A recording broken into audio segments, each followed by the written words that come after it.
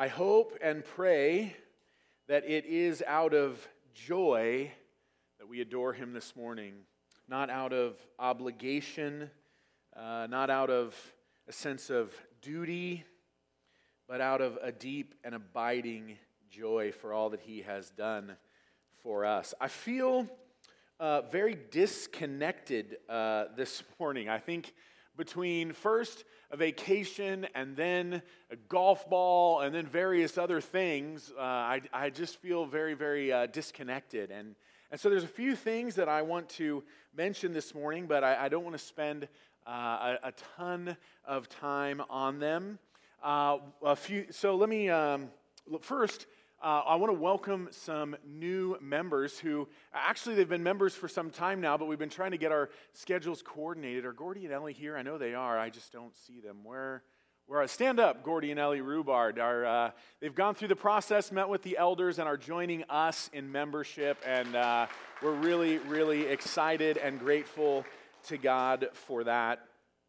Tonight, we're going to announce this again, but I missed last month as I was gone, but we'll have our gathered prayer time tonight, praying for one another, praying for this new vision we've set, but also really specifically praying for families. Families are hurting and broken and under attack, and we just want to ask God to use us to be a blessing upon families. So join us tonight at 5, from 5 to 5:30, we'll pray together and then have a potluck meal afterwards. It'll be wonderful. Today is the last Sunday, and I feel like I missed the ball on this one as well, but Cru is leaving next Saturday.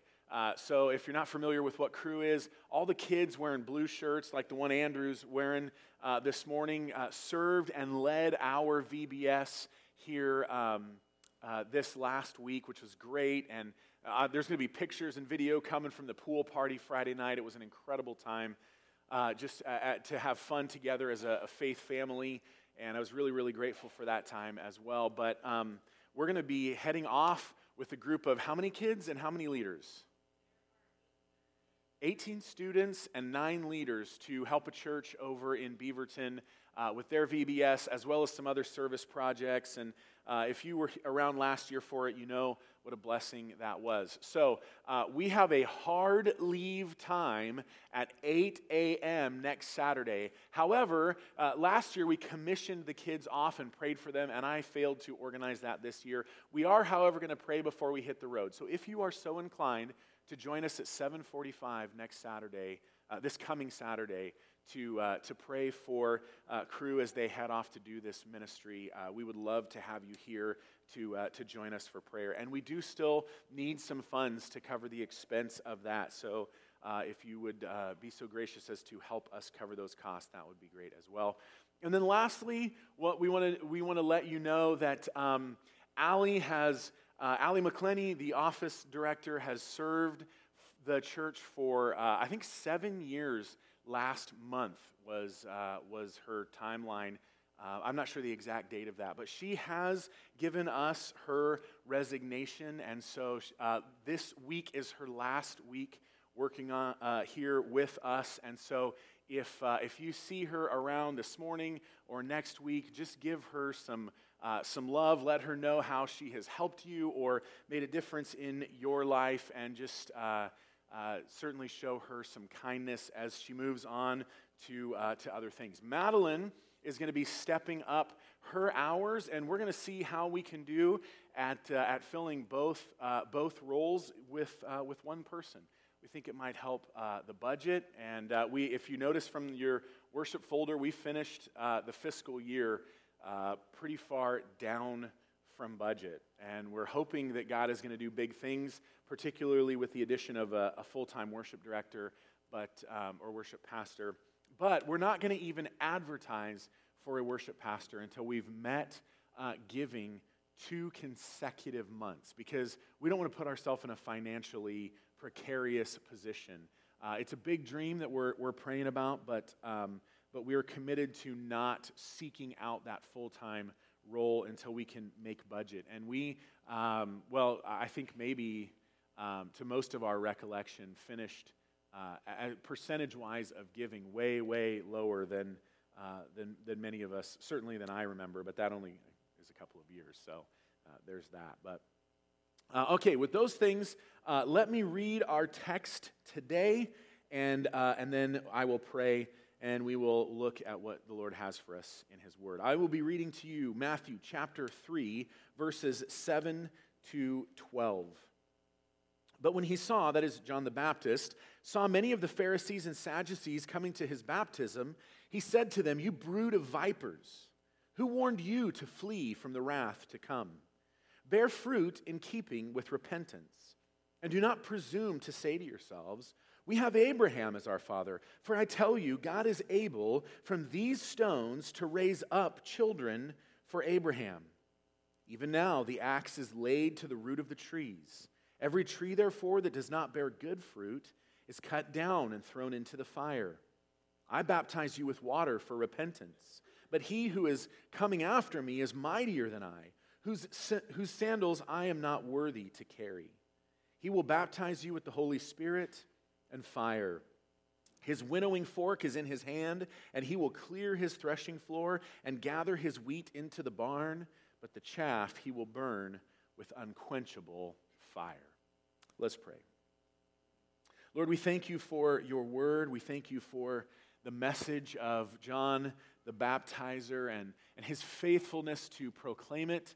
And as we look at this passage that really shows us the most of any passage of his ministry and message, Lord, would you give us clear and sharp minds to understand what you are teaching us through your word here? Would you give us great hope in what we see here, as this passage comes off sounding very harsh, and in many ways it is, but there is also this incredible glimmer of hope here. Lord, may we have an understanding of ourselves and who we are, of you and who you are, and may we have great hope in what you have accomplished for us and through your Son, Jesus Christ. Lord, we pray that we would not only have soft or sharp minds, but that we would also have soft hearts, that there would be a willing obedience. Lord, if there be a faith in us this morning that is not a faith that saves, would you reveal that? Would you bring us to repentance? Would you show us how to respond to the truth of who we are and who you are? Would we want to pray this morning for the Brennans, and we just thank you for the fact that they're home and we get to see them and spend time with them. Lord, we just want to praise you that there are people who are moving to where they are to join them in the work, and that's been a prayer for some time, and we just thank you that they have that kind of encouragement and support to be present with them. Lord, we pray for those who are going to be joining them in the work, that you would do great things through them as well. But while they're home, Lord, would you give them opportunities for rest? Would you give them opportunities to see and spend time with family? May those times with family be joyous and wonderful. Lord, would you give them wonderful connection with us as a church? Would you help us to be quick to invite, quick to spend time, quick to hear what they're doing and how it's going, and to open our homes and our lives and to just welcome them, Lord. We don't want them to come home after such a stay and find themselves lonely and disconnected, but Lord, would you help us to simply just embrace them and envelop them into the life of the church, and that there would be great joy and rest in that for them as they get prepared to head back. Lord, would you, above all else, glorify yourself today. Let us see you for who you are. Let us see ourselves for who we are, and then show us just how much you love us in all that you've done for us in Christ. And it's in his name we ask these things. Amen.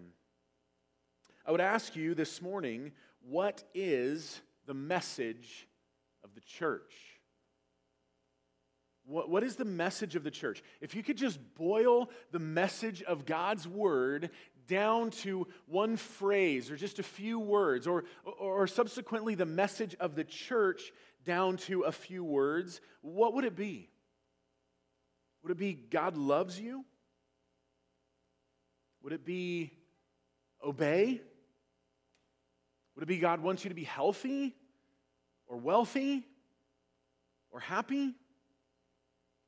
Certainly some of these things are true, but none of these things, I would say, are the main message of God's Word. And thus they're not the main message of the church. I think if we were to boil all of Scripture down to 3 words, it would be this: Jesus saves sinners. Jesus saves sinners. This is a basic message of the Bible. And most of the sermons that we see in Scripture, from John the Baptist last week as we saw the opening of Matthew chapter 3 and John's ministry, to the 7 sermons recorded in the book of Acts, and that's really to Jesus' sermons throughout the Gospels. We see these, they're like the Reader's Digest version. We get the condensed version. We should not presume that, hey, look, John the Baptist could get the message across in 9 words. Why does it take you 45 minutes, Logan? Because really, in the context of Scripture, I'm pretty quick. Last I checked, I didn't preach past midnight, and none of you fell out of a window and died, like the Apostle Paul. So I think I'm doing pretty good at 45 minutes. Madeline's probably thinking, well, when you can keep it that short. No. We get these condensed versions of these messages. And most of them are condensed down not to just the message that Jesus saves sinners, but what we get condensed in there is also the response to such a message. So if the message of Scripture is that Jesus saves sinners, what is the response to that message? Well, I think what we see as the Holy Spirit, through the authors of Scriptures, has condensed these sermons down. We see that the most common response to the message that Jesus saves sinners in Scripture is repentance. It is repentance.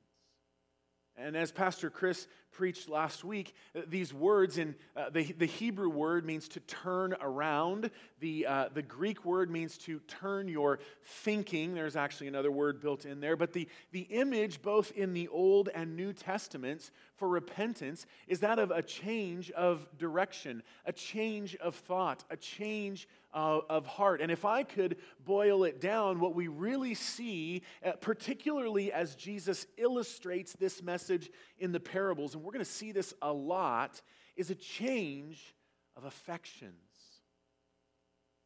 That this message of repentance is a call to change what we love. I think sometimes the way we speak of these things, we treat the message of repentance like it is merely an intellectual assent. That if you would just think rightly about who Jesus is, nothing else matters. And I don't need to go through the history of it, but there's this, over the last 40 years, been this free grace movement in the church, particularly in America. And we should look through titles, because certainly we believe that grace is free. To us, anyways.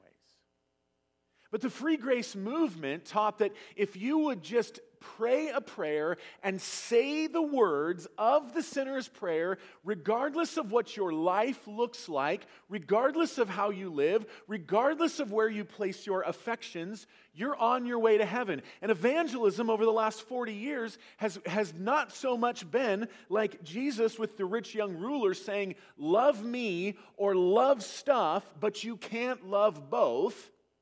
And we've morphed that message into, well, if you will just think rightly and say these words, you can go live however you want and you're saved. But that's not the message of Scripture. What we see the message get boiled down to, and we saw this last week from John the Baptist, verse 2 of chapter 3, repent, turn, make a change, go a different direction, for the kingdom of heaven is at hand. And then this message just gets put on repeat throughout the book of Acts. It's going to be some time down the road, but I'm pretty convinced at this point that when we're done with the book of Matthew, we're going to head into the book of Acts. But this message of repentance in the book of Acts shows up in chapters 2, 3, 5, 8, 11, 13, 17, 19, 20, and 26. It is the message that gets put on repeat.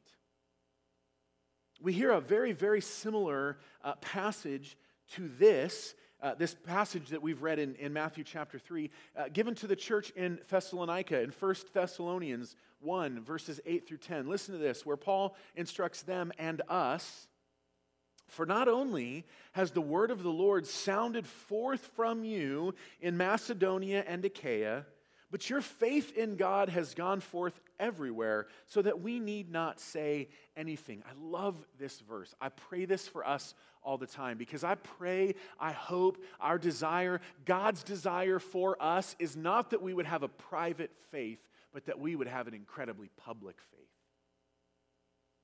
That the whole world would see our faith, that it has gone forth everywhere, like it or not. Whether people hate us or love us, I pray that the people in this valley would see our faith and hear our words. Notice it wasn't just that they lived out their faith and that had gone everywhere, but that the word of the Lord had sounded forth from them. It's really easy to placate our consciences on evangelism when we don't speak up by saying, "Hey, as long as I just live it, that's enough."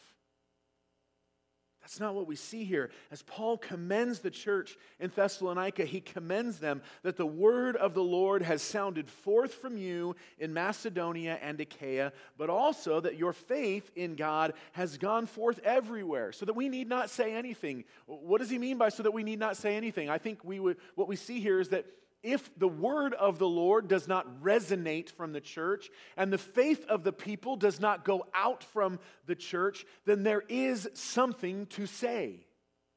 There is correction needed when a church fails to do these things. He goes on, verse 9, "For they themselves report concerning us the kind of reception we had among you, and how you turned," there's the idea of repentance, "to God from idols." We should not reduce idol worship to an object before which one bows. Your family could be an idol. Your business or your job could be an idol. When it's summertime and the weather's nice, in fact, I had somebody who I talked to about teaching a class one time say, "I would teach that class, but I won't do it in the summer because I won't put the prep in for nobody to show up." It's very trendy in the Pacific Northwest when the weather gets nice, our idol of recreation over our affection for God begins to get served. And so the church clears out. I'm not saying don't go on vacation. Not at all. I'm just saying there are many things that can be idols that aren't formed by hands and bowed down before. But these Thessalonians, they turned from those idols. They repented of those idols to serve the living and true God and to wait for his Son from heaven, whom he raised from the dead, Jesus, who delivers us from the wrath to come. This is the message that John the Baptist faithfully proclaimed. And last week we saw that many people's response to that message was confession and baptism. We saw this very appropriate response to the message of repentance. Jesus saves sinners. I'm one of those sinners. I need to turn from my sin, turn from my idols, repent of those things, trust in Christ, have a change of affections, and follow him.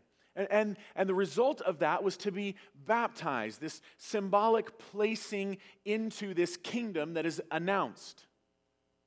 Pastor Chris mentioned last week that there was enough of, and this is my words, not his, there was enough similarity in the act of baptism from John the Baptizer here to draw their attention to something that they would have understood, this ceremony that would have brought somebody into the nation of Israel. It's how a Gentile became a citizen, but there's enough difference that everybody would have known this is not the same thing. It hinted at something, but was different, because it wasn't a baptism of citizenship. at least not into an earthly kingdom, but it was a baptism into the kingdom of heaven. And so you become a citizen of the kingdom of heaven by repentance, by a change of direction in life, heart, affections. Everything changes. I love the way one pastor spoke of his days prior to salvation being his hell-bound race. And then God intervenes.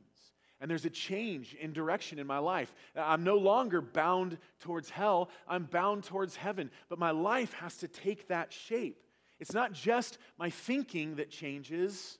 It's my affections that change. It's my life that changes. My whole life takes course in a new direction. And this was the message that John the Baptist, or maybe better said, John the Baptizer, faithfully proclaimed.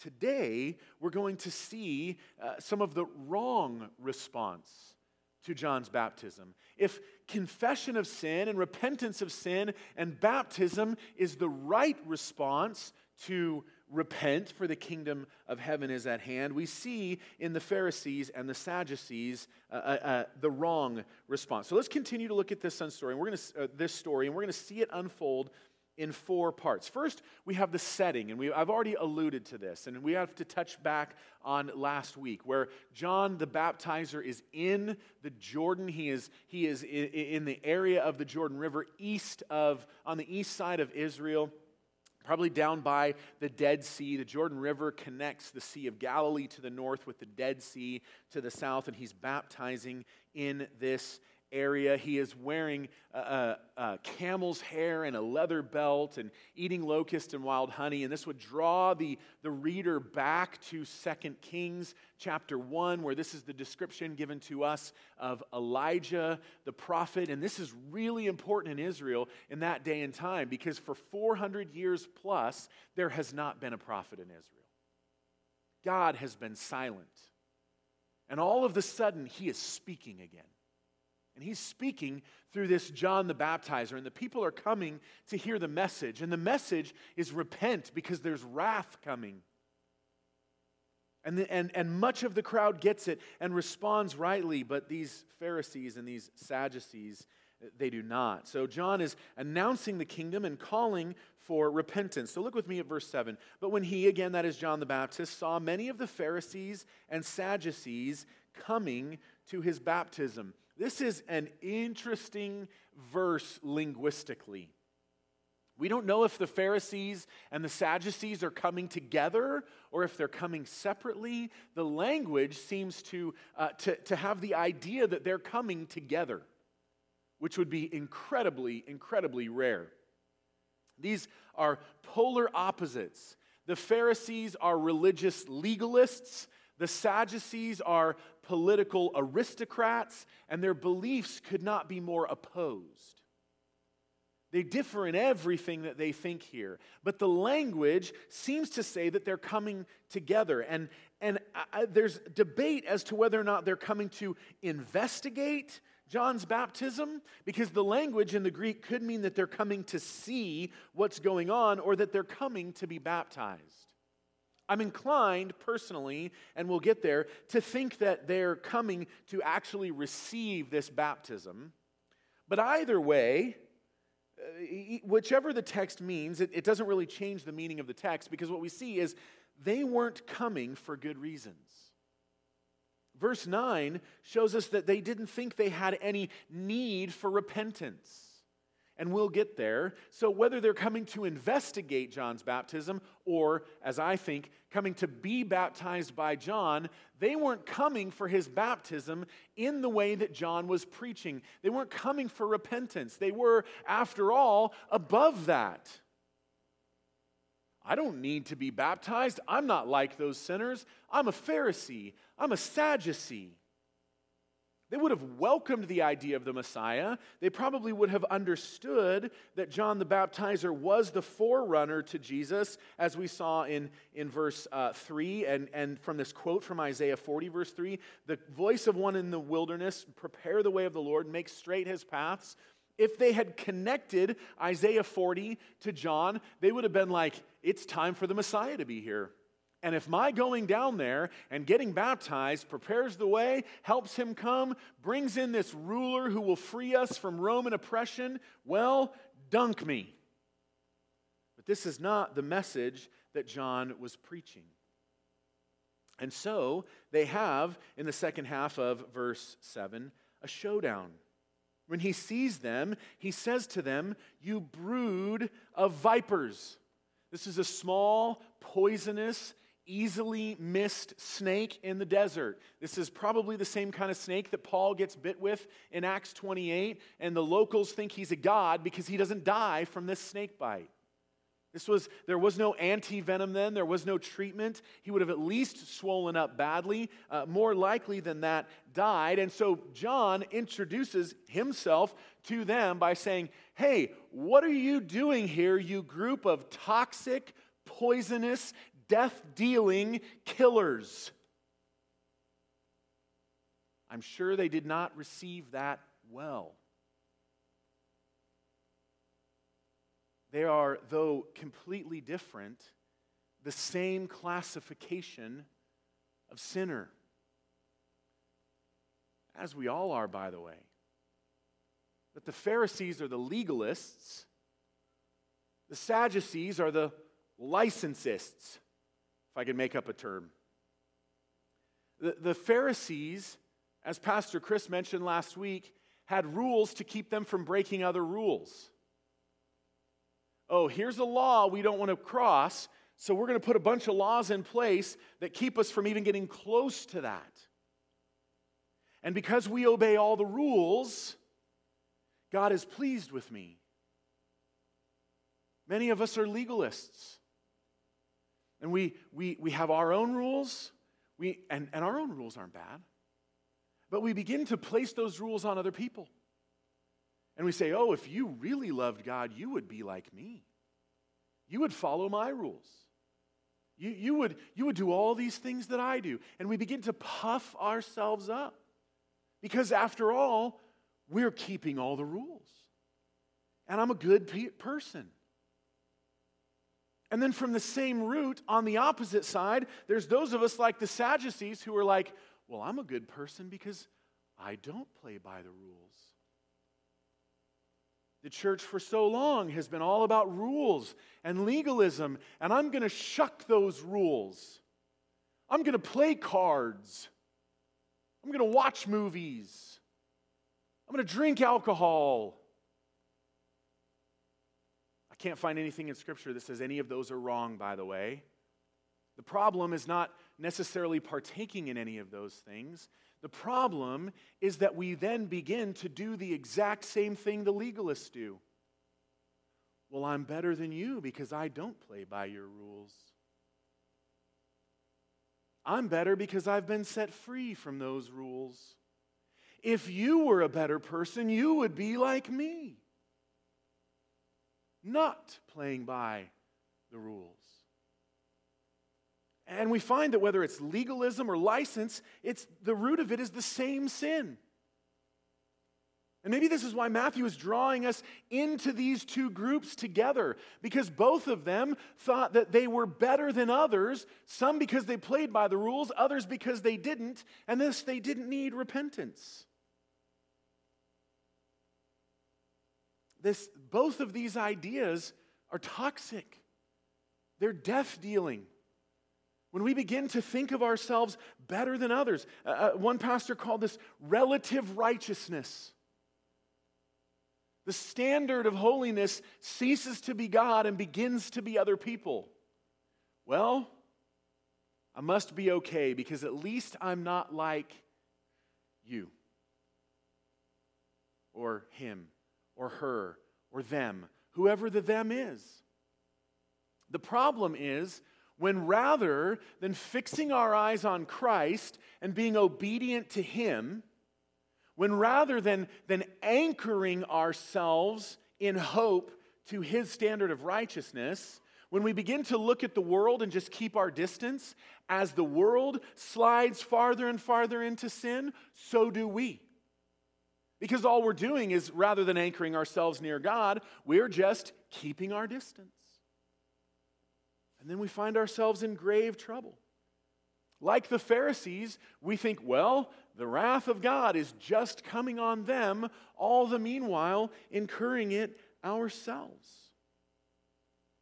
I think there's two basic problems here that leads to both of these sins. Either we don't understand God. No, I don't think it's either. It's got to be both. Because both of these go hand in hand. The problem with all of this is that we don't understand God and we don't understand ourselves. God's not angry anymore. That's that Old Testament God. That's that pagan deity God. He's not like that anymore. One theologian who's written a ton of good stuff recently in a book just a few years ago said that the idea that Jesus would die on the cross to incur the wrath of God on our behalf is closer to paganism than anything you find in Scripture. What a tragedy.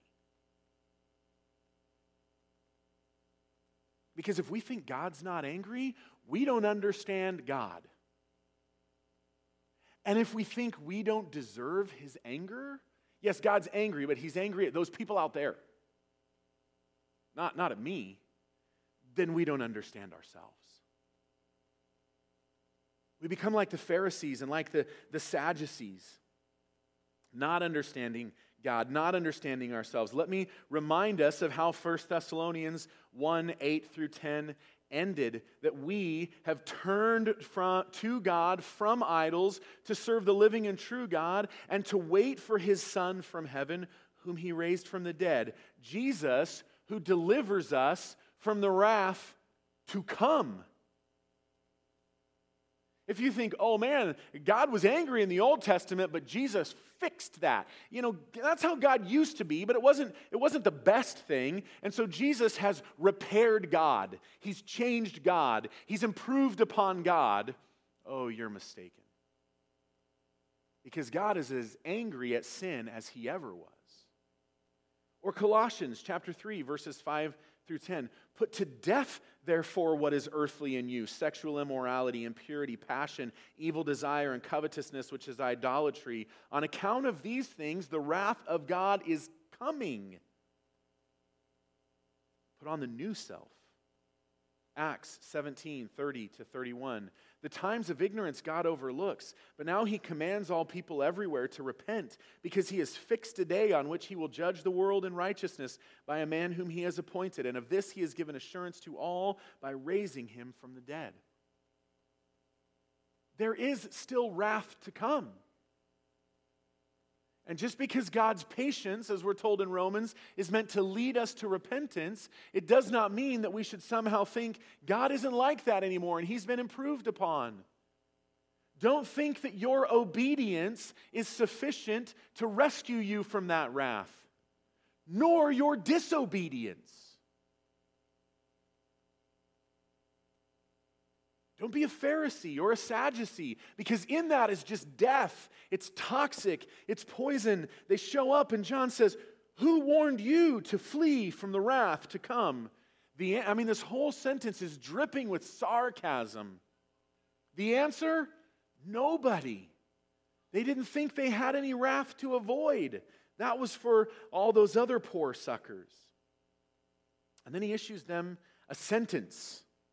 He says, bear fruit, verse 8, in keeping with repentance. Clearly, the call is to repentance, not works. He's not saying bear fruit so that you will have repentance. He's saying your life needs to match the repentance that you profess. See, here's the problem. And I'm going to make a shocking statement, and then I'll back it up with God's word. There is a faith in God that doesn't save. There is an intellectual assent to who God is and the person and work of Jesus Christ that doesn't save. And he's saying, look, you guys may say you have repentance, but the fruit says otherwise. If I put an advertisement on the internet for a fruit tree in my yard that you could come and get, I'm going to sell this fruit tree to you, and you want to know, is the fruit tree healthy or not? What are you going to look for? Fruit. That's right. Fruit.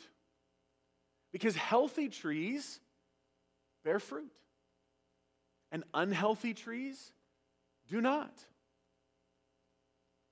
John the Baptist is not telling us that it is the fruit that makes the tree healthy, but that the fruit is the evidence of the tree's health.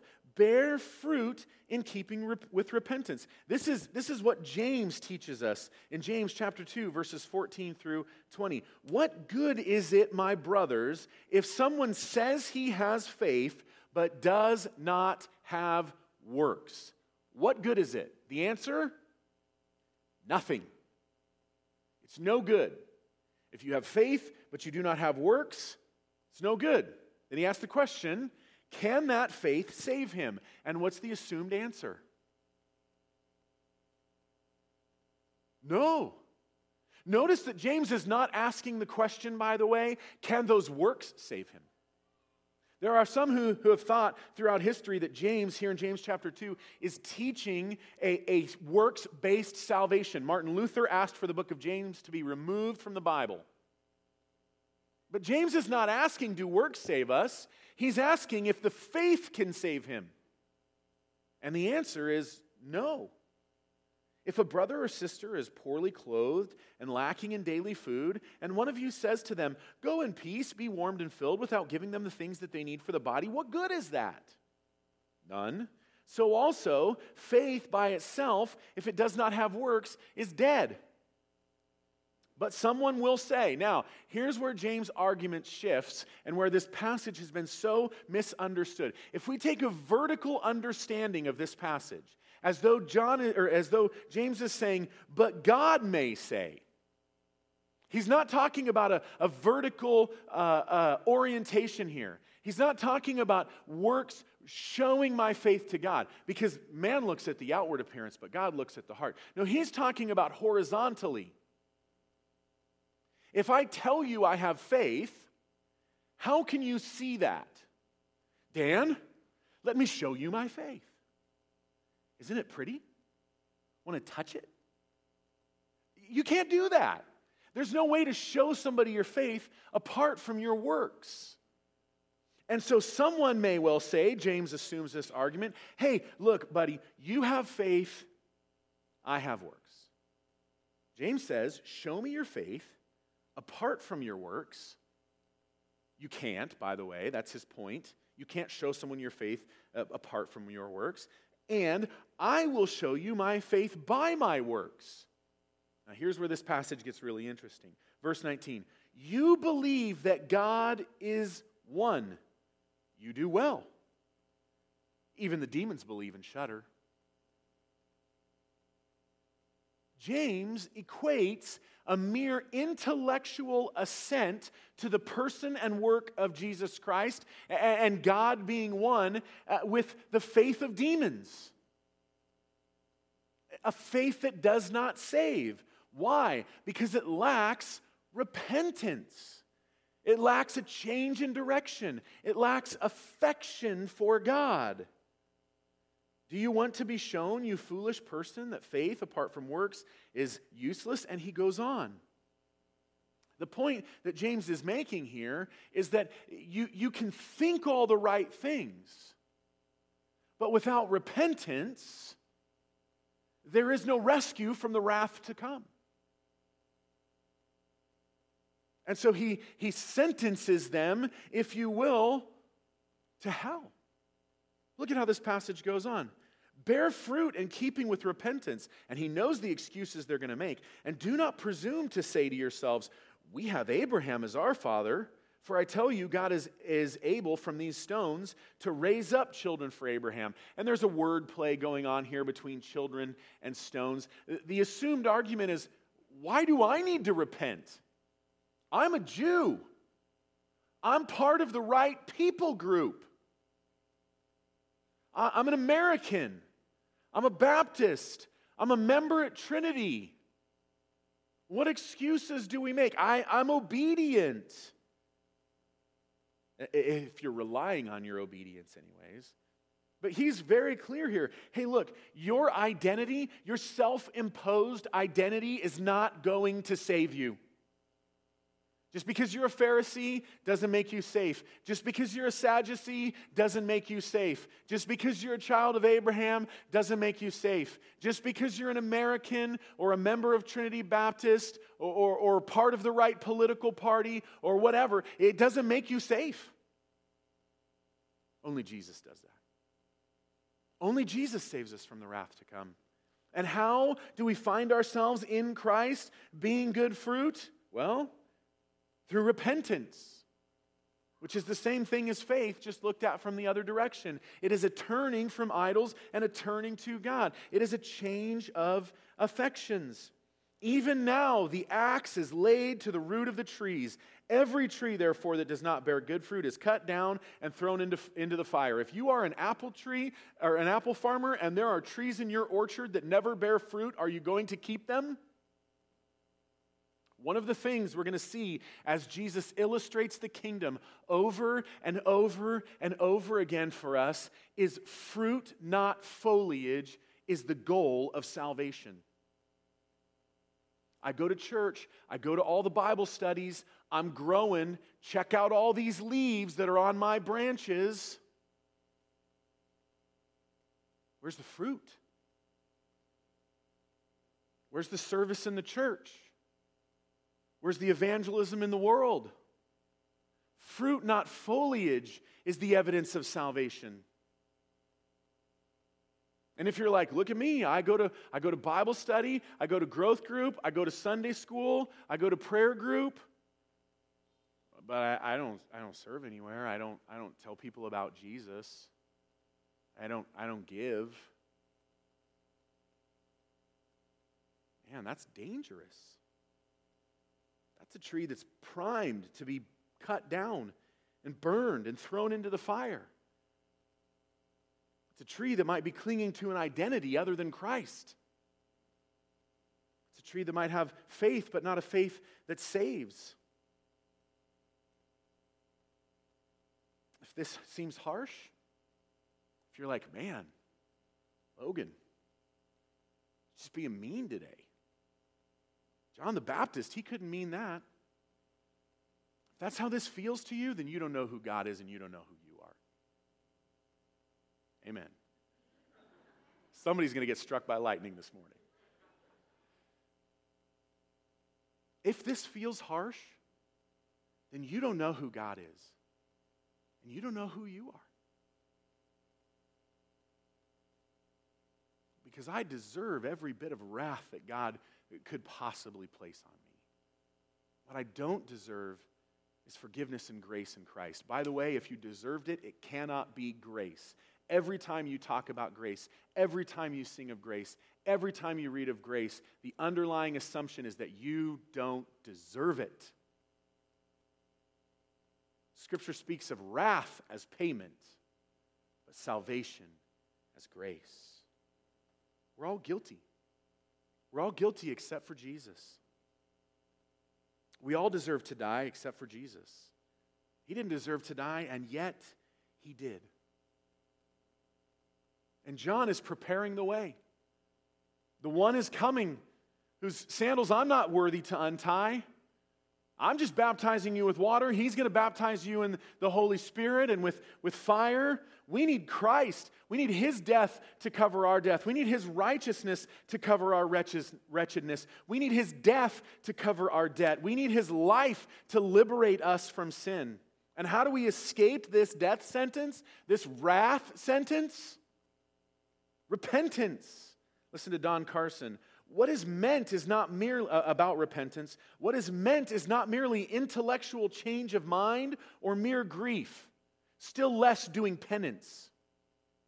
Repentance is a radical transformation of the entire person, a fundamental turnaround involving mind and action and including overtones of grief, which results in fruit keeping with repentance. And so the Pharisees and the Sadducees arrive, and John issues them a sentence after this showdown. But the last thing he does is to offer us all solace. He doesn't leave us there. He ends with words of comfort. Look at verses 11 and 12. Did I put 12 and 13 in your outline? I put it in my notes, but it's wrong. It should be 11 and 12. He says, I baptize you with water for repentance. This word for here, we use for in many ways. And Acts and various other places have gotten confused. But for can mean with the result that, and it can mean on the occasion of. It is the second that John means here. He's not saying, I baptize you with water with the result of repentance. No, he's saying, I baptize with you with water on the occasion of your repentance. He's baptizing them because they're repentant, not baptizing them so that they will be repentant. This is why he refuses to baptize the Pharisees and the Sadducees. It's probably also why he refuses to baptize Jesus, because Jesus had nothing to repent of. He says, I baptize you with water for repentance, but he who is coming after me is mightier than I, whose sandals I'm not worthy to carry. Even the lowest class of slave, I'm lower than that in relationship to this guy. He will baptize you. He will place you into something by the Holy Spirit and fire. His winnowing fork is in his hand, and he will clear the threshing floor and gather his wheat into the barn, but the chaff he will burn with unquenchable fire. A winnowing fork was used after wheat harvest, and either in a depression in the ground or a pit dug. When the wind would blow, the farmer would grind out the wheat in this depression in the ground with a large stone and probably oxen, and it would separate the wheat from the chaff. And then he would take a winnowing fork and he would scoop it up and toss it in the air, and as the wind blows, the chaff would get blown away and the wheat would fall, and all that was left over was wheat. And this is the picture that John is giving to us. This one who's coming, he will baptize you with the Holy Spirit and fire. His winnowing fork, by the way, the word for spirit is the same word in Greek for wind. The wind that blew the chaff away, we're being drawn into that image of this holy wind, this Holy Spirit. He will baptize you with the Holy Spirit and with fire, and he will separate the wheat from the chaff. The good news is, we don't all have to be chaff. The end of us all doesn't have to be burned up in wrath. Why not? Because one who is coming, who will die in your place, who will be resurrected in victory. It is towards him that we believe. It is because of him that we repent, and he will baptize you with fire and with the Holy Spirit. And this is exactly what happens in Acts. At Pentecost, when the church is indwelt by the Spirit and tongues of fire descend in this image, and now the saved are filled, placed into the Holy Spirit. This is our reality. And when we are placed into the Holy Spirit, as we're told in Ephesians, he, that is the Spirit of God, is the deposit in us, guaranteeing our inheritance. And when we will turn from all that we used to love and shift our affections to Christ, when we repent and reject all of those things, that sinfulness, that pride, that legalism, that license, those idols, those things we look to our happiness for, and we turn to Christ in faith and repentance and believe and trust him and love him, our end completely changes. We don't have to fear what is to come, because it's not the wheat that gets burned up, it's only the chaff. In closing, moving quickly, forgive me, longer than 45 minutes, I guess. how many of us have our security wrapped up in our identity? How many of us how many of us look at the identities of people in the world and go, oh, at least my identity is better than that? Are we clinging to identities of conservative or liberal, Democrat or Republican, heterosexual, homosexual, non-binary, white, black, Hispanic, rich, poor, Jew, Pharisee, Sadducee? None of these will save you. Only Jesus Christ. Only Jesus Christ. The reality is that everyone, no matter what their identity, unless their identity through faith and repentance is being found in Christ, will face judgment. The Pharisees made excuses and were angry at being confronted. Don't be them. The others confessed and repented and trusted. Who are you? And what will you do? But more than that, what will we do? Who are you? And who are you? What is your identity going to be? But then, once your identity is found in Christ, what will you do? Will you be faithful like John to discharge the message? Will we be like the Thessalonians, letting the word of God ring forth from us and putting our faith on display? Is reaching 500 families in 5 years a great goal for somebody else? Is the power of one, investing in one family once a month for 1 hour over the course of a year, is that a great idea for those who have the gift of hospitality? But I'm not like that. Hospitality is never given to us as a gift in Scripture. It's simply commanded of every believer. My prayer is that we will be a 1 Thessalonians 1:8 kind of church. My prayer is that we will understand that fruit, not foliage, is the evidence of repentance.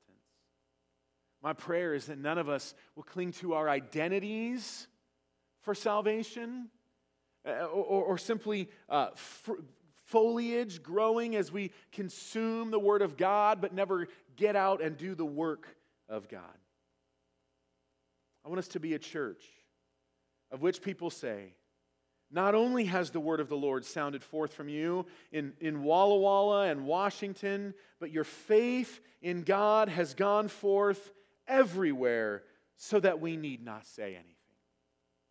Heavenly Father, let us not cling to identities. Let us not fall guilty to relative righteousness, simply thinking that we're better than others, whether it be through legalism or license. But may we be a church that puts to death what is earthly in us, that does not cling to idols that can never satisfy, but that seeks to have our satisfaction in you and in you alone. And then, Lord, would you let your word ring forth from us? Would you give us boldness to open our homes and our lives? Would you help us in this moment, in this day, to be good fruit inspectors and to take a look at our lives and ask what fruit is being born in our lives?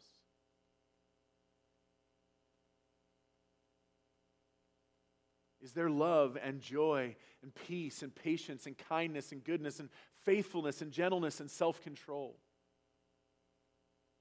Or are we simply still having attained to an intellectual pursuit of who Jesus is, or an intellectual knowledge of who Jesus is, still just pursuing all the worldly stuff that can never satisfy us?